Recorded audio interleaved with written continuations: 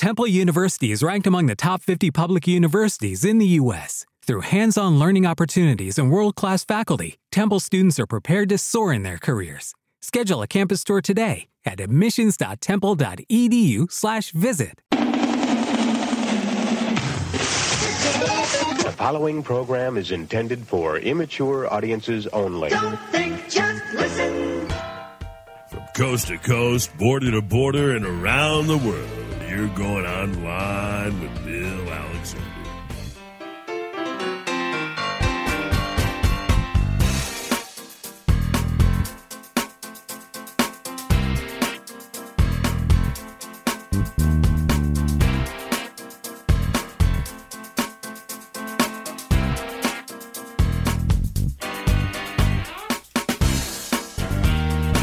Good day, everyone. Yours truly, William Eric Alexander. All my friends call me Bill, and you're online with another edition of Bill Alexander here on Fayette TV, Channel 77, and also on WMCK.FM. Well, I hope everything's going fine for you on this Tuesday night, or this Thursday afternoon, or this Sunday afternoon. Whatever is going well for you, hopefully everything is fine. Right now on the phone line, and I was mentioning this on the on my Facebook post, I was watching a program on MeTV the other night called Collector's Call. And our guest actually was on the second episode of that program. His name is Rick Goldschmidt. Rick, how are you doing this evening? Good. So, Rick, how did you get on the TV program Collector's Call? Well, I do a lot of television and radio things in regards to the books I write on Rankin Bass Productions. Okay. Arthur Rankin and Jules Bass produced all the great holiday specials like Rudolph the Red-Nosed Reindeer and Frosty the Snowman. So at Christmas time, I do a lot of interviews and so forth, and the producers of Collector's Call saw one of the pieces that was done through ABC7 in Chicago on their digital platform. The interviewer came out and shot a Facebook Live of my house. Okay. And literally had like 2,000 people watching it. Oh, wow. As he was doing it. And one of them happened to be one of the producers on the show, and he got in touch with me right away and wanted to shoot the pilot with me. And then they ended up shooting the pilot with a friend of mine, a little 5-minute thing, and the show sold, and I was the first episode that they actually shot. Okay. And it, we only scratched the surface, like they said in the show. I have at least, 40 items we could talk in depth about, like we did on the show. Right. But of course, for time's sake, they had to put a couple of my items on the online version only, so they couldn't fit everything in. But it was fun, and I thought they did a great job, too. So how was it meeting Blair from Facts of Life? She's great. She's just a regular person. She's, not snobbish like her character on the Facts of Life. She's just a very down-to-earth, actually very religious person, too. So she's just really nice, really easy to work with, and she is fascinated by, the stories behind everything. Mm-hmm. And in fact, we talked about my TV guide collection on the online version, and she told the story about, their TV guide. When they were featured on the cover, that the TV guide people didn't tell any of them who the article would be about. Okay. They would interview everybody, but not tell them that you're going to be the feature. And she ended up being the feature in the article, so it was kind of a cool story to tell. Now, before I go into who you are, which you touched on very, very lightly there, I had a TV guide collection when I was a kid. I had it. It lasted 10 years from 1979 to 1989. And my parents thought I was crazy for collecting them. And unfortunately, when I moved out of the house, they got rid of the TV guides. Is there any market for old TV guides? Yeah, there's always been a market ever since I started collecting. Right around when I did get out of college, I would say around 89, 90. Okay. I found out there was a place called TV Guide Specialists, and they were located in Macomb, Illinois, which I was actually a guest of last Christmas. It's just a small town, downstate Illinois, but they used to sell TV guides, and even back then, to get the Batman TV guide, it was like $30-40. Wow. For a rough version of it. And they had the bound volumes that I talked about in my segment that I have. And even back then, 1990, they were selling those for $200-300. And since then, they average about $300 to $400. So, in other words, what you're telling me, I should have kept the TV guide collection and not invested in the Beanie Babies that I have. Well, actually, the more valuable ones are the ones that I have from the 60s. Oh, okay. They had, like, the greatest photography on those covers, even back into the 50s when the magazine started. And they would shoot, a variety of beautiful color pictures. Some of them have been made into prints. You can find big prints that are framed and matted of those TV guide covers, and they're just amazing photographs to begin with. And then, to feature Star Trek and Gomer Pyle and all the great old shows, the ones that are really great demand more money, like I Love Lucy and the Dick Van Dyke Show and so forth. Now, what I wanted to talk to you about, which you are the historian for Rankin Bass, and as you said, they made all those classic TV programs in the 1960s and early 70s. And the one I think that really started them off would have been Rudolph the Red-Nosed Reindeer. Right. And they actually did one shortly before that called Return to Oz, but Rudolph turned out to be the big hit. Now, just the one question I have is that when you watch it today, it still holds up. How long did it take them to produce that program? Because that is stop animation. Yeah, it actually took about 18 months because a 1 hour program, which in this case, they filled most of the hour because 3 of the commercials were also animated by Rankin Bass. And that was the Norelco commercial, wasn't it? No, it was actually General Electric houseware products. Oh, okay. So they had the 3 of the elves promoting like irons and clocks and hair dryers and things like that. Okay. And they're really cool commercials. The Norelco commercial, the shaver commercial, that was a sort of a knockoff of the Rankin Bass. Yeah. Oh, see, I wouldn't have known that. And then they did a lot of other programming around the holidays with Year Without a Santa Claus. You had Santa Claus is Coming to Town. You had a Little Drummer Boy. They pretty much owned Christmas at one period of time. It was either them or Charles Schulz, but most likely it was Rankin Bass. Right. They really kind of cornered the market on the holidays. And back then, Easter was big too, and they did 3 Easter specials that you don't see on television very much anymore. Here Comes Peter Cottontail is one of their greats. And the Easter Bunny Is Coming to Town had Fred Astaire in it again. Yes, and he playing in The Mailman, yeah. Luker. Yeah, so, I have to watch the Easter shows every Easter, but the networks don't really show them anymore, which is sad. Do you have any idea why they're not showing him anymore? Because I know that some of the cable outlets are showing the Christmas programs, but you don't see the Easter programs.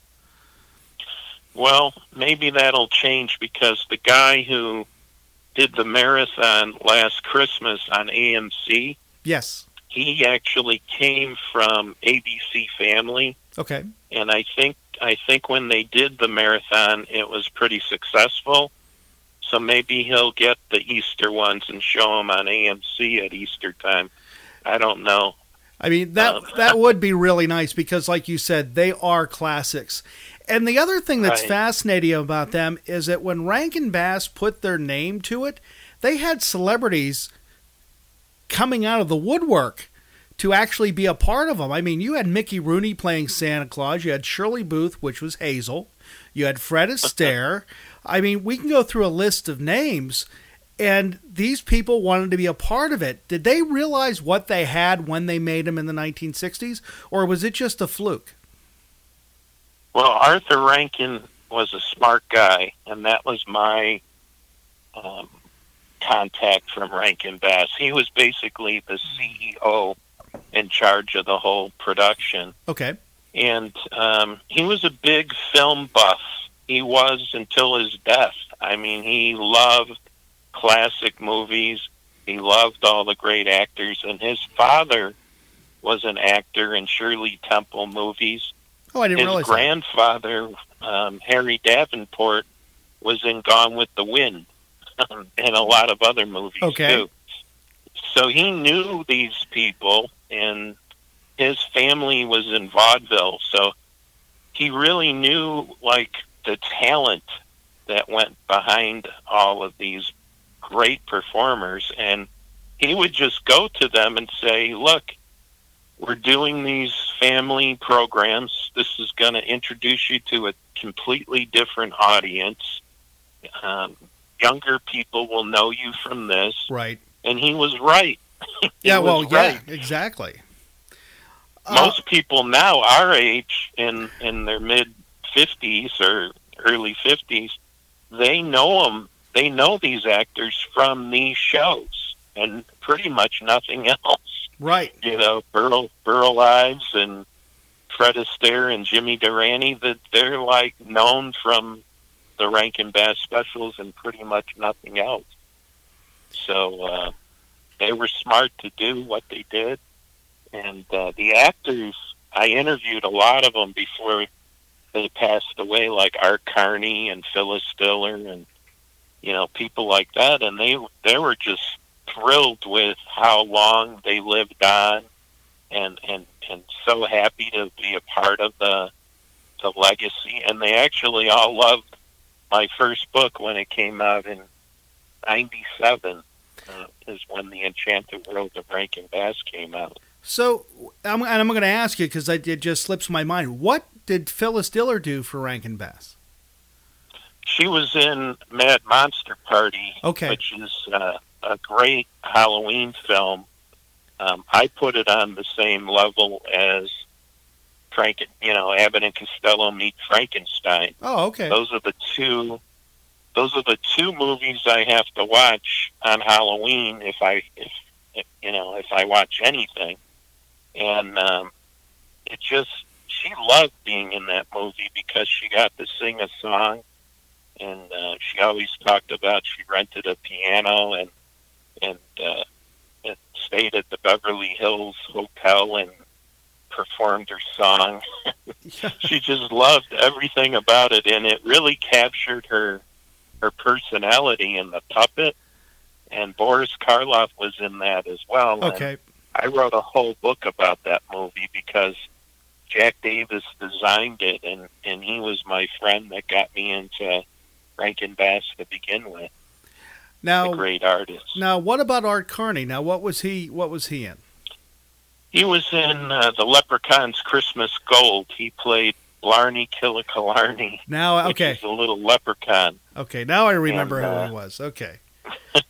Now he loved that special. Now, when you think of Rankin Bass, like I said, you think of stop motion or stop animation. They did other animated stuff too that would be traditional animation, correct? Yeah, and actually, as a young kid, I watched a lot of it, and I would always see the Rankin Bass logo at the end, and things started clicking. Like I grew up watching the Osmonds and the Jackson 5 show, and then the King Kong show, and there's a variety of things they did, and then they did The Hobbit. They won a Peabody for that. I can remember kids at school who had read the books, like, just waiting so anxiously for that to come on TV. And it looks totally different from, the Rankin Bass style, but they were very adventurous in entertainment. They tried a lot of different things. They did The Last Unicorn, which I remember Siskel and Ebert giving that a thumbs up. Right. Both of them. And, that they were all over the map in the world of entertainment. They even did live-action movies, starting with King Kong Escapes in 1968. And Linda Miller was in that movie, who's a friend of mine now. And then they did a lot of movies for ABC's Friday night movie, like The Last Dinosaur. Yes. The Bermuda Depths. All these things I remember seeing, but they had such a large body of work that when I did the first book and I put it all together, it was a very impressive resume. Now, how did you get interested in Rankin Bass? Well, my family always watched the specials. Okay. When I was growing up, my mother always made sure, we watched Rudolph and Santa Claus is Coming to Town and all the big ones. And then I kind of put it on the back burner for a while because I was a musician and an artist, and, I was in a band in college and so forth, and I didn't think about Rankin Bass all that much until I got out of college, and my degree's in illustration, and I loved Jack Davis and Paul Coker. They're the most famous Mad Magazine artists, but Jack Davis did the movie posters for, It's a Mad, Mad, Mad, Mad World, and he did Time Magazine covers and all kinds of different things, album covers. And I was talking to him a lot, getting out of college. I wanted to do similar things with my art. And then I realized, he designed Mad Monster Party, and he designed the King Kong show, and he designed the Jackson 5 show. I was like, what happened to these two guys, Arthur Rankin and Jules Bass? To me, they're on the same level as Hanna-Barbera, Walt Disney, Chuck Jones, all the great animators. Why don't they have a book out on them? And he was like, I still do work for them. And then he told me to call Paul Coker, and I did. And I think Paul Coker gave me Arthur's number in Bermuda. Okay. And I called him up in Bermuda, and I said, I love all those shows, and I'll do a book on them. And he was like, send me 2 chapters. So I did 2 chapters, and he liked them, and that's how we got together. So how many books have you written so far on Rankin Bass? 6 now. My 6th book is on Frosty the Snowman for his 50th this year. Okay. So it'll be coming out probably by the fall. So and I'm glad you brought up Frosty, because again, that's one of the animated ones that they did, because that's, like I said before, they own Christmas. They had Jimmy Durante. Now, when they did the second 2 Frosties, were they still Rankin Bass Productions, or? Yeah. Now you have to keep in mind that the second 2 are Frosty's Winter Wonderland with right. Andy Griffith. Yes. That's from 1976. And then they did a feature film in Animagic, the puppet style, called Rudolph and Frosty's Christmas in July. Yes. Which wasn't a big hit in the theaters because they released it in the summer, but it was kind of a hit on television because they put it together as a 90-minute special on ABC that year. So all of those were successful, but CBS airs that rotten Frosty Return. With Jonathan Winters, yes. Yeah, and it's so unwatchable, complete garbage. So who made that then? Well, I guess Bill Melendez, who did all the Peanuts cartoons, he was behind it, but I think by that point in his career, he wasn't, he was far beyond his peak. Okay. And I don't know who he was working with or who came up with that whole thing, but I could literally only watch about a minute or two of it, and I have to turn it off. That's more than I can get through. That. That's more than I can get through because, it is downright bad. The animation style's nothing like the original too, and it just doesn't go there, and that's the sad thing about it. So they dealt with a lot of family programming. Did they venture into anything else like that would have been considered more of adult oriented, or was it all based toward family? No, they got into some adult stuff, and they did the Bushido Blade, which was a samurai movie. Okay, and it's pretty violent, and they did some feature films and things, but not with the kind of budget you would want to do that kind of a thing, and I think they suffered because of those restrictions. They got big stars for those. They work with Richard Boone and Jack Palance and a bunch of big stars. In fact, I'm going to be appearing with one in a couple weeks, Joan Van Ark. Oh, wow. She was in the last Dinosaur. So I might talk to her a little bit about her relationship with Rankin Bass, because I'm sure she might have a story or two to tell about it. But, for the most part, Arthur was never able to really get that kind of budget he wanted for feature films. Okay. And that was where he was headed, but he never quite got there. And then, in fact, he came back and did the King and I in animated form, which was released after my book around, I think it was 99. And it suffered because of a lot of different people's hands being involved, and it wasn't quite what they had hoped it would be. So they never quite got to the point where they made a big budget feature film. So when you talk about Rankin Bass and you compared them to Disney, and would you compare them to Sid and Marty Krofft at the same time? Would you look at those? Those type of things. Do you think, in the way entertainment is being done today, that they would still have a place in the entertainment lexicon that we're dealing with now, since we've gone so far to the internet, so far to on-demand stuff, that would they still be a big player in today's entertainment industry?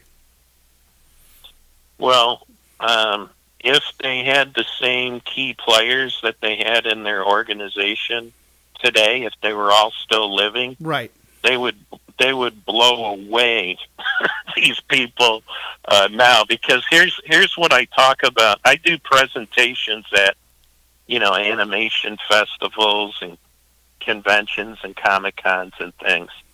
And at the root of the Rankin Bass power, let's say, is the writing. Okay. And Romeo Muller, who wrote most of them, was a genius. He didn't write for kids. He wrote for everyone. Right. So you got these great morals and these wonderful characters, fully developed characters that everyone identifies with a Hermie the dentist, and Yukon Cornelius, and all these characters he came up with. The Heat Yes. Miser and Snow Miser. The people identify with those characters. Now, today, I would call what they're doing throwaway garbage. They always talk about the box office. Oh, this made $100 million in the first weekend, and then like 2 weeks later, you don't hear anything else about that production. And the problem is, here's the big difference between 1964 Rankin Bass and 2019, let's say Marvel, Right. or something like that, is the fact that let's say Disney.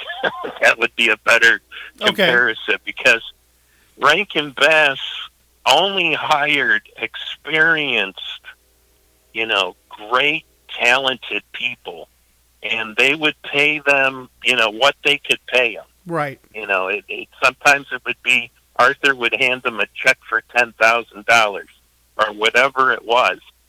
He paid for great talent, and he kept that talent. Now, today, what happens is Disney will hire kids right out of college, Mm-hmm. people in another country, and they'll pay them like $10 an hour and say, this is your dream job at Disney. You'll get better pay later on. Don't worry about it. Right. And what happens is you're getting mediocre talent, like right out of college, working on a computer, and then when they figure out they're being taken advantage of, they leave. And that's why all the studios now look the same. All the CGI stuff looks the same, because people that worked on a Pixar film are over at DreamWorks because they got screwed at Pixar, right, and vice versa. So you got all these like mediocre people being passed around for minimum wage instead of, a Romeo Muller or a Maury Laws, who just died at age 95, probably one of the greatest composers for children and family entertainment that ever lived, worked for Rankin Bass. So, that's the difference between the two. It comes down to talent and experience. Romeo Muller wrote for Jack Benny and Bob Hope and people like that before he started writing Rudolph. He had some major talent going for quite a few years before he hooked up with Arthur Rankin and Jules Bass.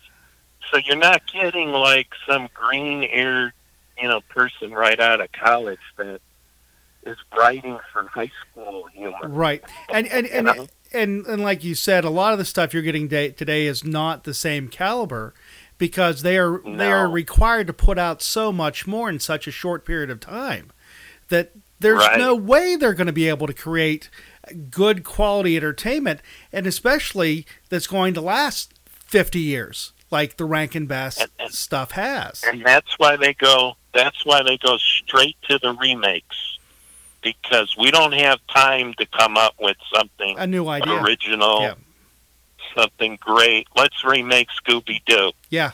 Let's remake Rudolph. Let's remake this. It's just ridiculous. It's so sad what Hollywood and entertainment has become. You're listening to Fayette TV Channel 77. Actually, you're watching Fayette TV Channel 77, and you're listening to WMCK.FM. On the line right now, we have Rick Goldschmidt with me. Now, Rick, when we talk about Rudolph the Red-Nosed Reindeer, when Rudolph was originally created, it was actually an ad campaign for Montgomery Ward's that came out in the 1930s, and then somebody got a hold of it and made a song out of it that Gene Autry made famous. So how did Rankin Bass even come up with the idea about telling a story about a reindeer with a shiny nose? Well, here's the thing, and it's a long story because I had to write a whole book about the making of Rudolph too. But Robert L. May, who came from my area, he actually lived in Evanston, and I I'm Near Chicago in Oak Lawn. Okay. He wrote that little storybook, and it became a big hit, and then Montgomery Ward's gave him the rights to the character because they didn't want him anymore. So he allowed his brother-in-law, Johnny Marks, to write a song about the character, and that became a big hit. And, years go by into the early 60s, and Arthur Rankin met Johnny Marks at parties because they lived in New York and they lived near each other in brownstone buildings. And Arthur Rankin said, let's do a TV special. And he didn't really want to do it because he was making big bucks off the song. But Right. Arthur convinced him to do it. And actually the guy who got the show on the air at NBC worked for Montgomery Ward prior. He was somehow involved with GE and NBC, so they got it on the air. The big difference in the Rankin Bass version, which is what everybody knows. Right. Everybody knows the Rankin Bass version as Rudolph. When you think of Rudolph, you think of their version. Romeo Muller created all the other characters. Okay. He created Yukon, the Bumble, the Island of Misfit Toys, King Moonracer and Fireball. All these great characters, and he really deserves all the credit for the creation of that universe, let's say. And then Tony Peters designed all the characters, and he was a young artist that worked with Rankin Bass right from the beginning, like in the mid to late 50s. Okay.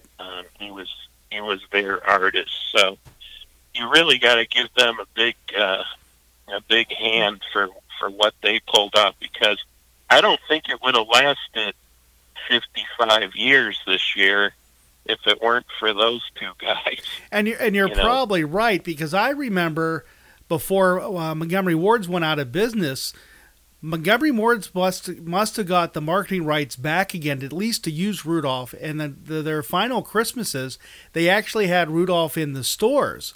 But it wasn't the Rankin Bass Rudolph, it was the original Rudolph, and people were actually saying, how can they say that they were the original creator from Rudolph, and what we remember is what we saw on TV? Right. Yeah, the Robert L. May family continued to do these sort of generic Rudolph for many years. I remember seeing dolls by that company, right, Steve, which is famous. And there were a lot of generic Rudolphs. In fact, until my book came out in 1997, there was nothing merchandise-wise on the Rankin Bass version. It wasn't until 98 that Stuffins, the toy company, yes, got the idea from my book to start doing merchandise at CVS pharmacies. And then from there, it just kind of went berserk. Wow. Now you go in any store, you can go in Hallmark or you can go in Menards. You're going to find Rudolph stuff from Rankin Bass. Now, on the program on Sunday night, Lisa Wetchell made a comment about the prototypes that you had of the snow globes that were from Rudolph. Right. Now, they were your creation, correct? Yeah, well, what happened was, again, at that time I was doing television news, okay, and I was doing book signings, and I appeared on WGN, and the company that made those figurines, Enesco, saw me, and they called me up at the bookstore I was doing the signing at that day. Okay. And they said, we did a line of Rudolph figurines, and we want you to come in and take a look at them. Enesco's in Itasca, Illinois, which isn't far from me. So I drove up there with my kids. My kids were babies at the time.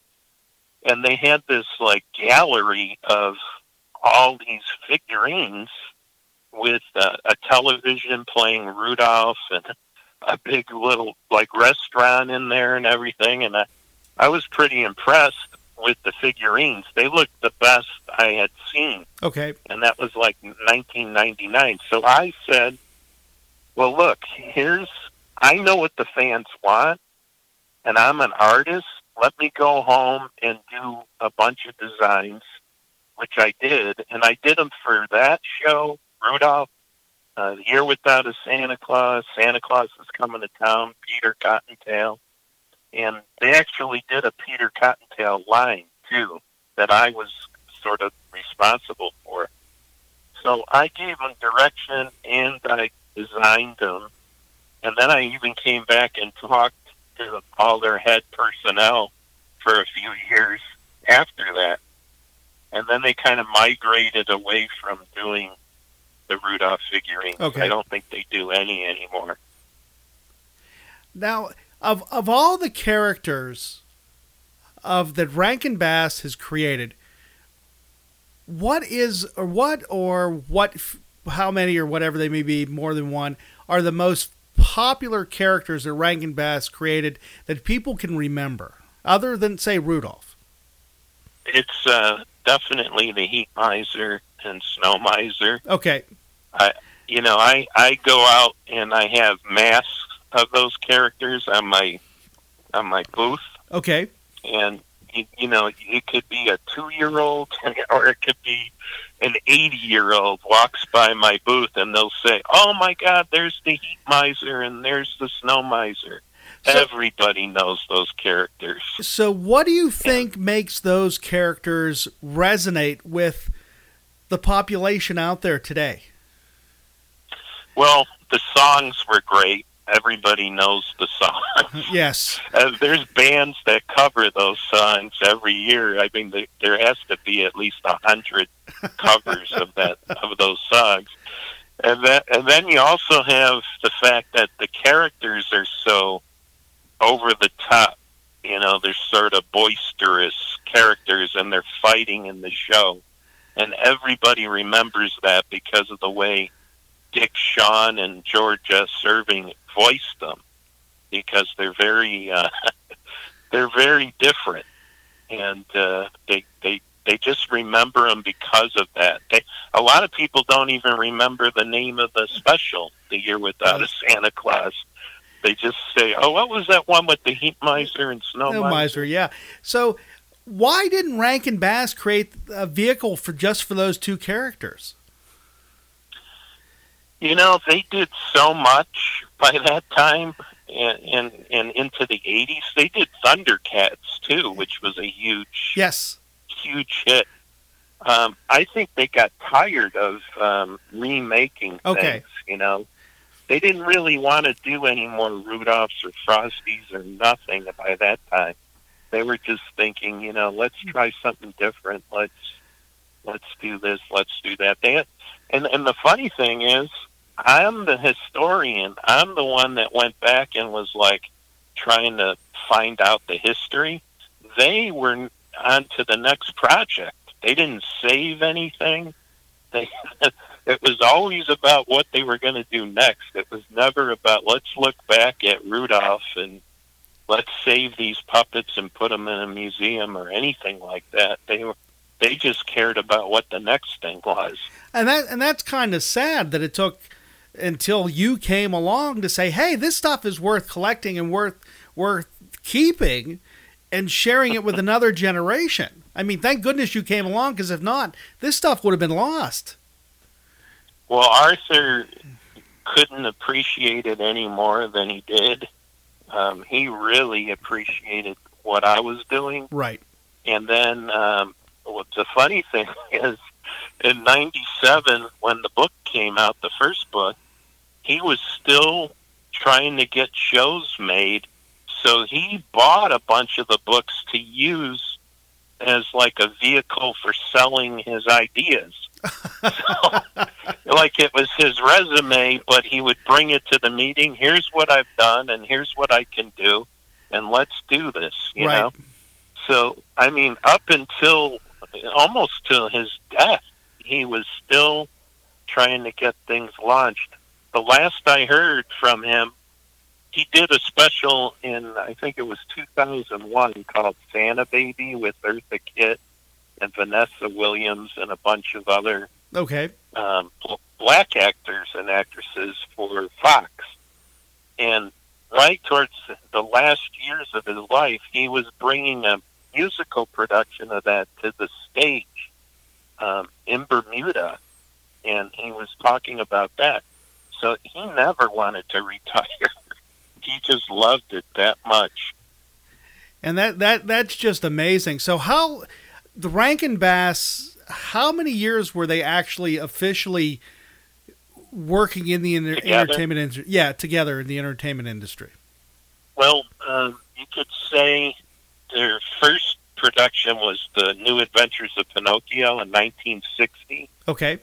And the last things they did were in 87 as a partnership. So they had a pretty good run there. Yeah. Now, one thing I want to ask you, they did The New Adventures of Pinocchio. Did they have an issue with Disney on that? No, not at all. Because it was strictly based off the original books. Okay. And the reason that Arthur chose Pinocchio was he loved the Disney movie. And he also loved The Wizard of Oz, so they did the Tales of the Wizard of Oz. But those two things, because they were based on those books, you could get away with. Okay. I don't know if that's still true today. And today it's like a sue-happy world, all these legality problems. Back then, it wasn't like that. There were a lot of things that, like, if you look at Mad Monster Party, all the monsters in there are all the Universal monsters, but they didn't have any problems with Universal, when they made the movie. I'll be darned. I wonder if they'd have a problem making it today. They might, if they call them the exact same names and they make the likenesses look too close to the likenesses. It all depends. The legal rights today, they're so worried about them that I think there's some things that are being done illegally today, but people just don't challenge it and don't know it.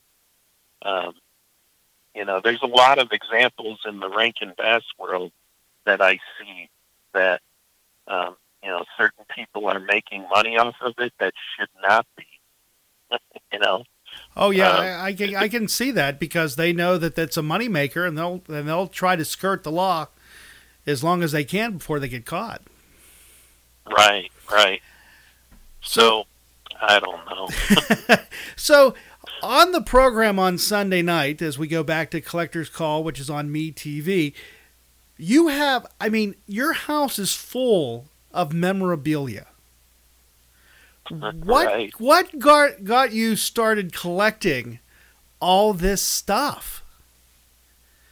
Well, I'm a visual guy, okay. And you probably noticed there was a contrast between the premiere episode, which was my friend Paul Lisnick, yes, and myself, because his show was more conservative, and he's a political analysis for television, and he collects presidential hair and things like that. Which is very unique to collect presidential hair.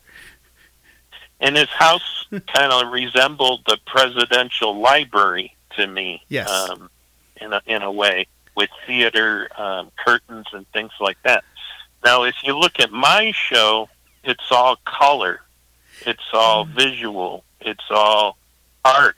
It's all arranged like art, and that's what I like about it, because it inspires me to do my Rankin Bass books and my Rankin Bass artwork, and the things that I do. I just like looking at cool visual art. It was interesting to me because when you were in the rooms, there was so much going on in each room. You probably could have done one episode in each room of your house of how much stuff you actually have. Well, at the premiere party when I left it, I talked to the producer again. It was a really cool guy named Mike. And I gave him my card, and I said, you know, if you want to come back for season 2, you're welcome. And he said, I know, you got a lot of stuff. Like, we put together a list. They said, make a list of 10 items, and I did. And then I sent them all these pictures, and then they saw stuff in the pictures, and they were like, let's do that item. Let's do that item. Right. They changed the 10 items about 2 or 3 times, so, and even once on the spot, too. So there's a lot to choose from, and there's things I have that they don't even know about. Like, even I have something more modern that's unique from Toy Story 2. Okay. You know, I was friends with all the early Pixar people, and I asked the director, Andrew Stanton, who wrote the afterword in my Rudolph book, I said, in Toy Story 2, I loved all that Woody television stuff. Oh, yes. And I said, can I get a copy of the Life magazine with Woody and the horse? And Bullseye and Jesse, yeah. Bullseye, yeah. And they made me a print of that, which they had to do off of the digital whatever artwork they had. And then they all signed it. So I think I got like a one-of-a-kind Life magazine cover of of those 2 characters. So, I mean, I love stuff like that, and anything that's artistic and unique, you know, that's what I collect. And I don't collect it because of the money part of it. You correct it because the money part of it kind of turns me off. Well, when they said that your collection, I'm thinking, how did they come up with that number of $500,000? And I'm looking at some of the stuff on the walls, and I'm going, no, that's worth more than that. But again, like you said, you're not collecting it for the financial gain. You're collecting it for the emotional connection that you have with it, which I think is even better. Right. Even better. Now, the lunchbox that you got traded, was that really something you didn't have in your collection? Right. No, I didn't have that. And you know, the figurines that I assisted with, I had multiples of those too. So it wasn't like it was like I'm gonna. It was a win-win for you, is what it was. Yeah. It was just amazing with some of the stuff. Now, some of the stuff you have, are you looking into, was it a lot of advertising stuff from the 60s? Because like the Kellogg's lunchbox and the stuff like that, do you gravitate more to that type of thing, or is it just anything in general?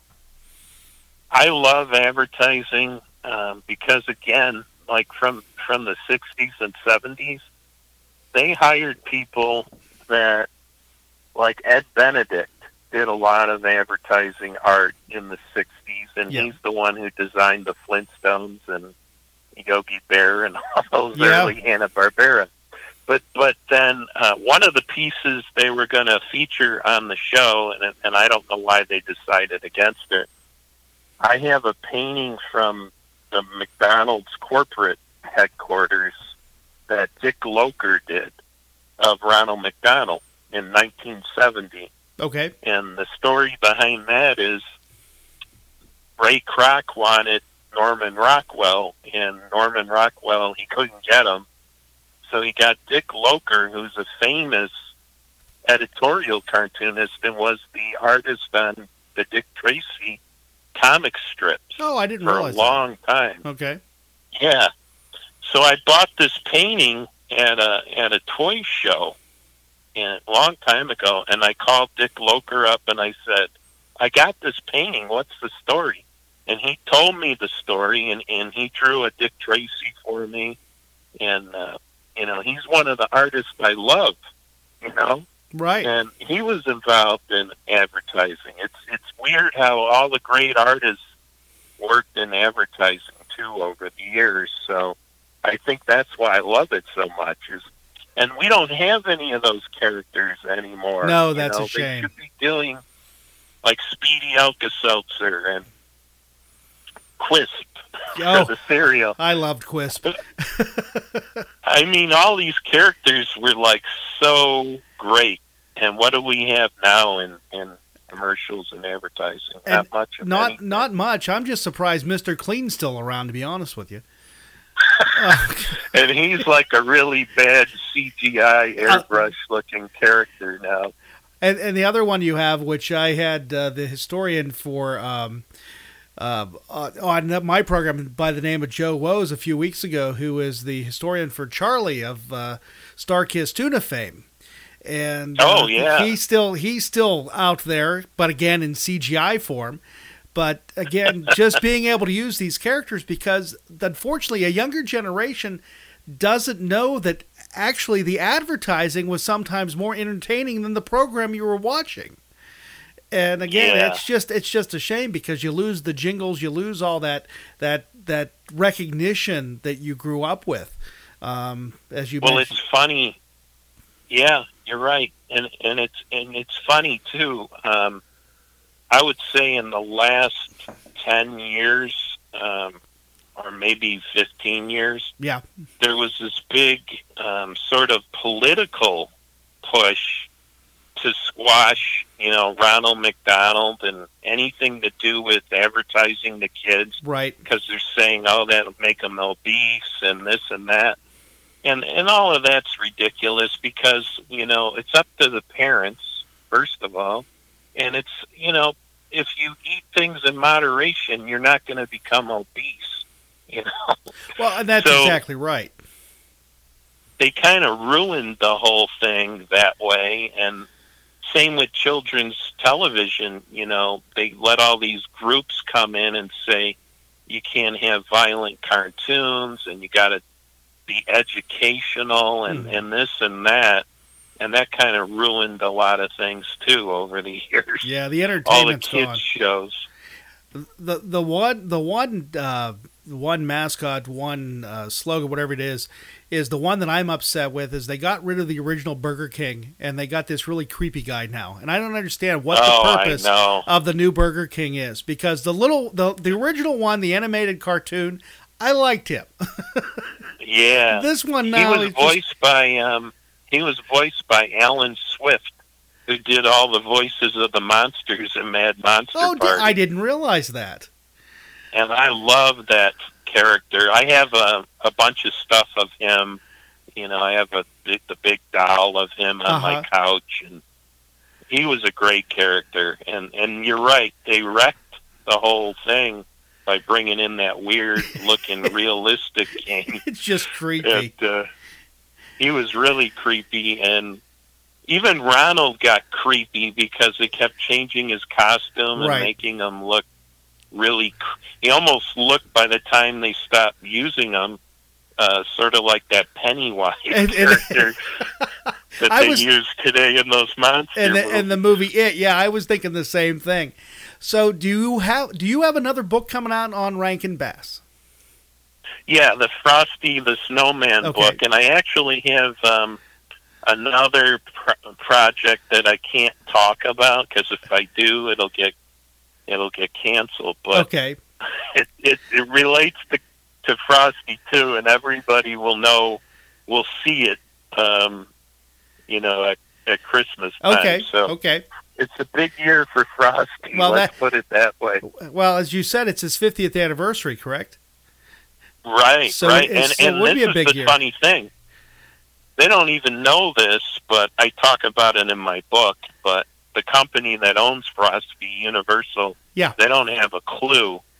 And probably the network that runs it doesn't have a clue. But Frosty is the only special, whether it be Christmas or any special, that is aired 50 years on the same network. Which would be CBS, yeah. Right. All the other specials, Charlie Brown changed from CBS to ABC. Rudolph went from NBC to CBS. All the different specials changed networks except for Frosty. I'll be darned. I probably wouldn't have realized that either. And unfortunately, it's amazing how an hour goes by so quickly. And I'm going to ask you this now. When the new book comes out, would you mind coming back on the program so we can talk about Frosty?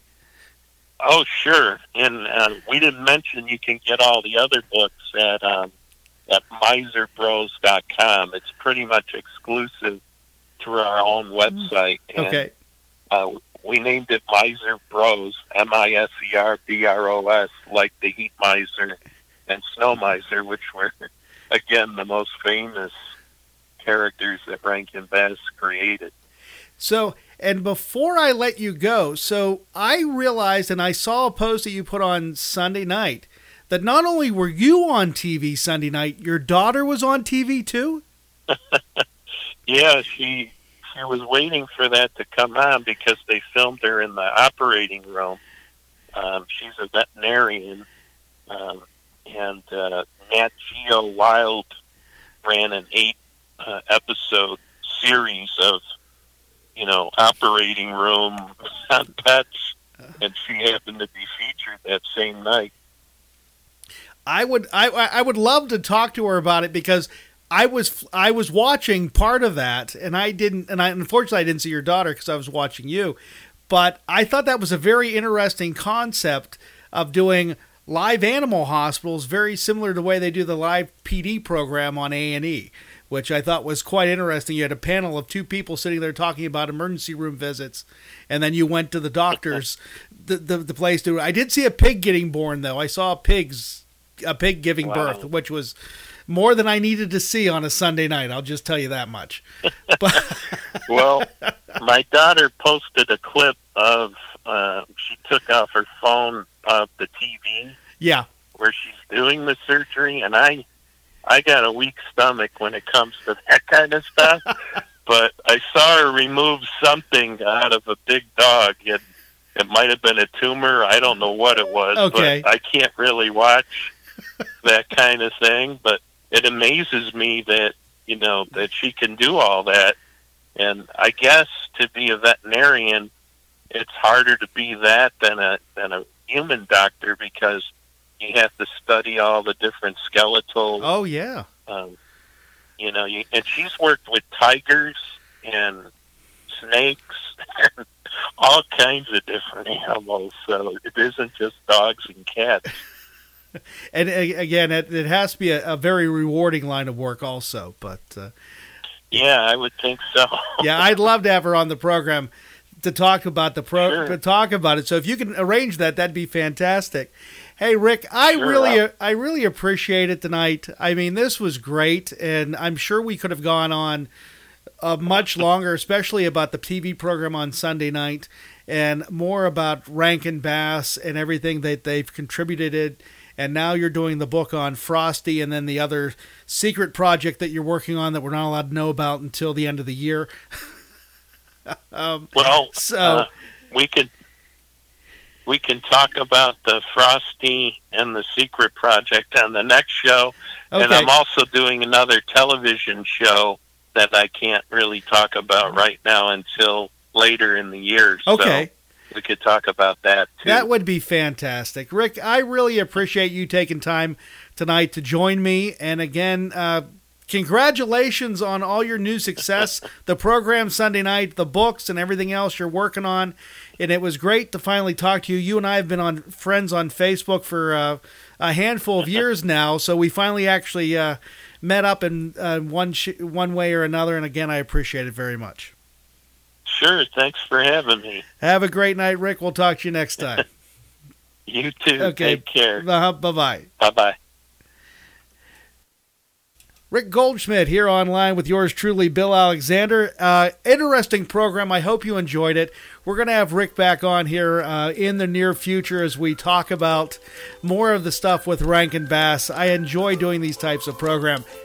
Hey, I hear whistling. It must be time for me to leave. Anyway, folks, glad you can join us tonight here online with yours truly, Bill Alexander. Don't forget you can check us out on Facebook at Radio Bill Alexander, or you can watch us on Fayette TV Channel 77 and also hear us every Tuesday, Thursday, and Sunday on WMCK.FM. I am out of here. Everybody, you have a great night. We'll talk to you next time. Here online with yours truly, Bill Alexander.